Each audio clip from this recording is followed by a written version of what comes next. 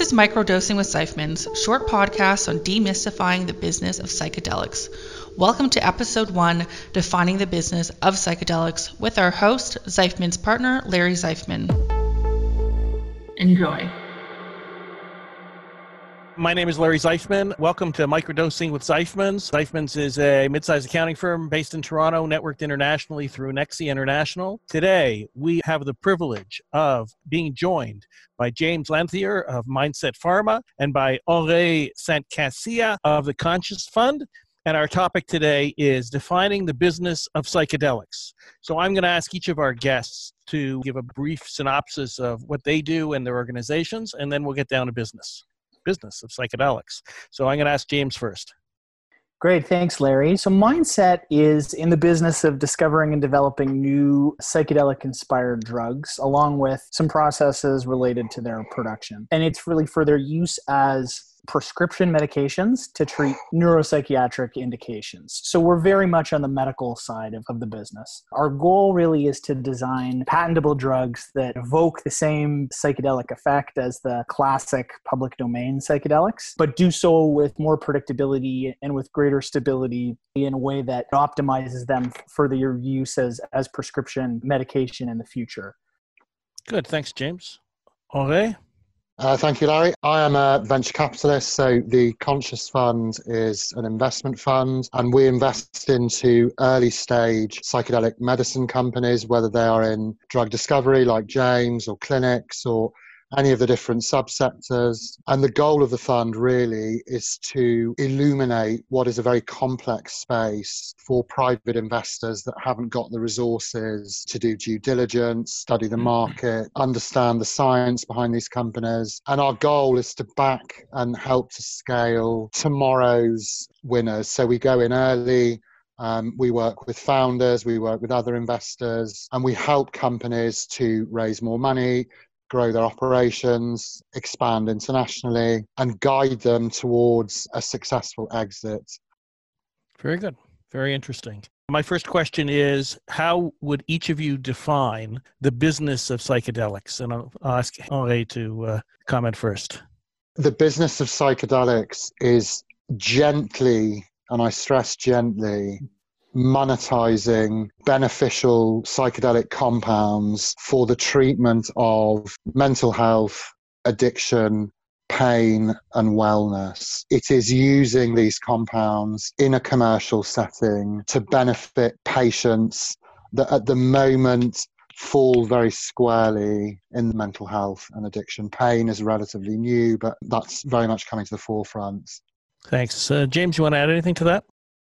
I think that's an excellent definition. I think what I would emphasize or expand on a little bit is that this is a market that's still really in its infancy. As Henri mentioned, it really is going to be a market around treatment. And I think this is important for investors to pay attention to and understand, which is the number of jurisdictions in the world where there is free recreational access to psychedelics is extremely low. There are a few countries in the world where they're not scheduled drugs, but that's a very limited number of them. There's no doubt, I would say, that there are challenges to this industry, and I'd like to hear from each of you, if you don't mind, sharing with us some of the challenges you faced in the space. What advice would you give any new entrants? I'm going to say something quite brutal, and that's if you are a new entrant, you probably shouldn't be in this market. This market, although it's early, did not appear overnight. It isn't, as James very wisely pointed out, it's got nothing to do with the mechanics of cannabis. There's no rec market, or the recreational market is of fractional importance. The medical market for psychedelic compounds is going to be 100 times larger. It is the only one that's going to have legislative support. So this isn't cannabis. And I think the idea that you can come up with a kind of psychedelic concept and launch it is a little bit too cannabis. This is about taking long-standing projects, research that has been going on for decades, and commercializing it. So if you're a new entrant, you've really got to be looking at how you can build a team that contains people that have got long expertise of this market. It's not something you just want to be throwing yourself into. It is complex. The substances are complex. as I'm sure James will tell you, the science is fiendishly complex. The most important thing is that you have an experienced team. You've also got to collaborate within the market. It is a very intimate space. There's probably, I don't know, just 2,000 or 3,000 people globally that are involved with it. You've got to network. You've got to understand the competition. I think what a lot of new entrants will do is they will take ideas coming out of Europe, North America, Canada, and they will export them to other jurisdictions. The really hardcore companies that are in drug discovery have got people that have been in it for years, and that is the most fundamental thing that you need. The other piece of advice is that it's a new space and processes are being invented as people go along. Data, best practices, ethics, all these other things that are a requirement for the industry can be found in a highly developed form elsewhere. So if you're discovering drugs, look at pharmaceutical and bioscience companies. If you're developing a wellness retreat, look at high-level non-psychedelic retreats, because there isn't much data in psychedelics. It is super new. So you've got to import talent, best practices, everything from elsewhere and shape that into your psychedelic venture. Sounds like very good advice. James? Another great answer. I would echo what Henri said. And again, he mentioned this is a very collaborative, open space. And I think it's not hard to reach out to people and get them to at least chat the concept through with you. Unquestionably, it is a vastly more scientific space than, say, cannabis was. You know, what were thought to be kind of the early key success factors in cannabis around production capacity and licenses, those are much less important, or likely not ever going to be as important in psychedelics as things like, you know, intellectual property and treatment methods and that kind of thing. Now, that's all to say there's tons of opportunity in the space, and I don't think anybody should be deterred from immersing themselves, learning the science, trying to figure out where the opportunities are. For all the drug discovery companies that are out there right now, there's hundreds of psychedelics. There's tremendous amounts of unexplored corners and underexplored molecules that could be optimized. There's going to be a whole new universe of clinics and approaches to using these drugs in clinics and figuring out the right setting and treatment modalities. So there's lots and lots of, you know, entrepreneurial opportunity, but you really can't just hang out your shingle and say you're going to be a psychedelic company. You really do need to do the work and understand the hard yards in the science have been going on now for decades, funded by these scientists, you know, undertaken by these scientists at these, you know, great research universities and by these different not-for-profit groups. Both of you skipped the first half of my question, which was tell us a little bit about the challenges that you faced. One of the challenges is simply, you know, you have people who are quite expert in it and people who are not at all when you're and so sometimes that can require some gymnastics on your part to readjust you know, your pitch if you're an early stage company. Henri, challenges? Very similar to James. We deal with investors, and what has taken a long time and a lot of money and effort and most of all patience was, number one, convincing European financial regulators that this was psychedelic medicine and it wasn't a bunch of lunatics taking mushrooms and going off into the hills. There is a process of education with regulators, and the same, as James said, goes for investors. You will either be talking to the ideal investor, and an ideal investor has got a resonance with the space. They may have had a mental health experience, an addiction experience, either personally or within their circle, or they've got some link to plant medicine. Maybe they grew up in the 60s. Maybe they used to go to rave parties. Maybe they're married to a holistic healer. There are all sorts of reasons why somebody's got that resonance. And those are the ones that you have to find as a fund, because as a fund, we're not about making quick bucks. We will have to support companies over 4, 5, 6, 7, 8 years. You want investors that have got that interest in the space that will go on a long journey. So the challenge for us is finding those people, because if you get the wrong people backing your company, or equally, if you invest as a fund into a company that's got the wrong mentality, something is going to go wrong. The key challenge really is patience. Drawing on the discussion of patience, Henri, first, tell us how you see psychedelics redefining modern medicine. Well, I think it's clear, both from anecdotal evidence, historical evidence, and the vastly increasing number of preclinical and clinical trials and research of all kinds, that these compounds are simply more effective than anything we've got in our arsenal or armory at the moment at treating conditions that have been left out, I guess. If you've got something like treatment-resistant depression, if you are a meth addict, an opioid addict, if you've got severe pain of certain types, PTSD, as a patient, you're going to have currently probably a very poor outcome.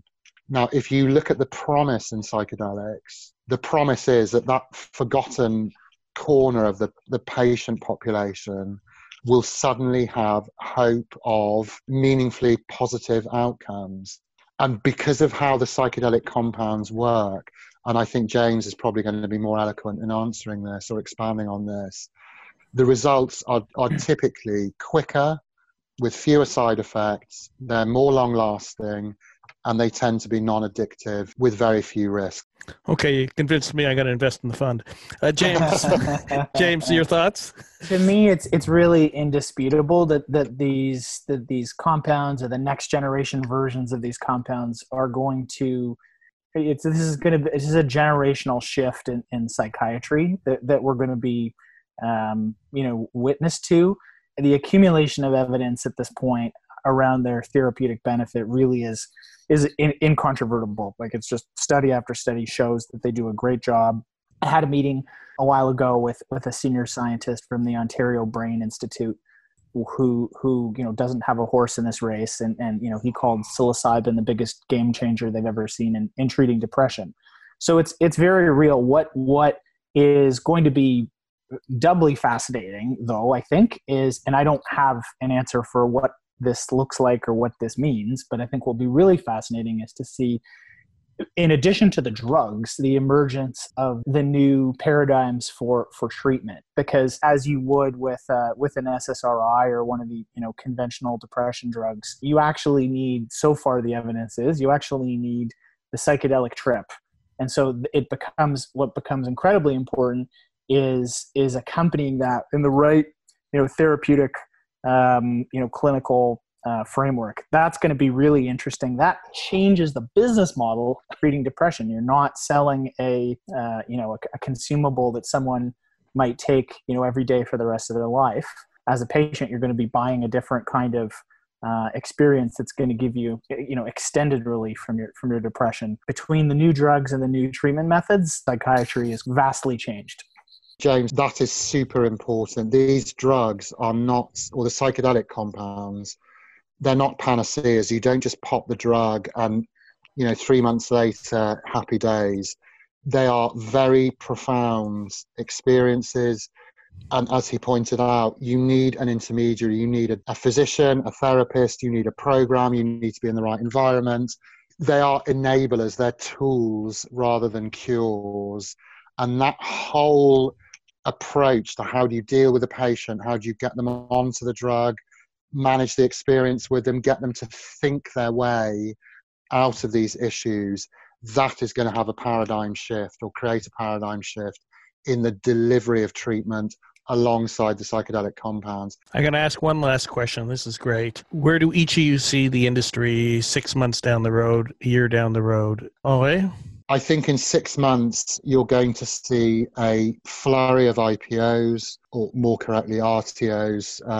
The bulk of them will be in Canada. You will probably, without naming names, see a couple of non-Canadian, much larger go public events. And you'll see an increasing amount of mainstream media coverage.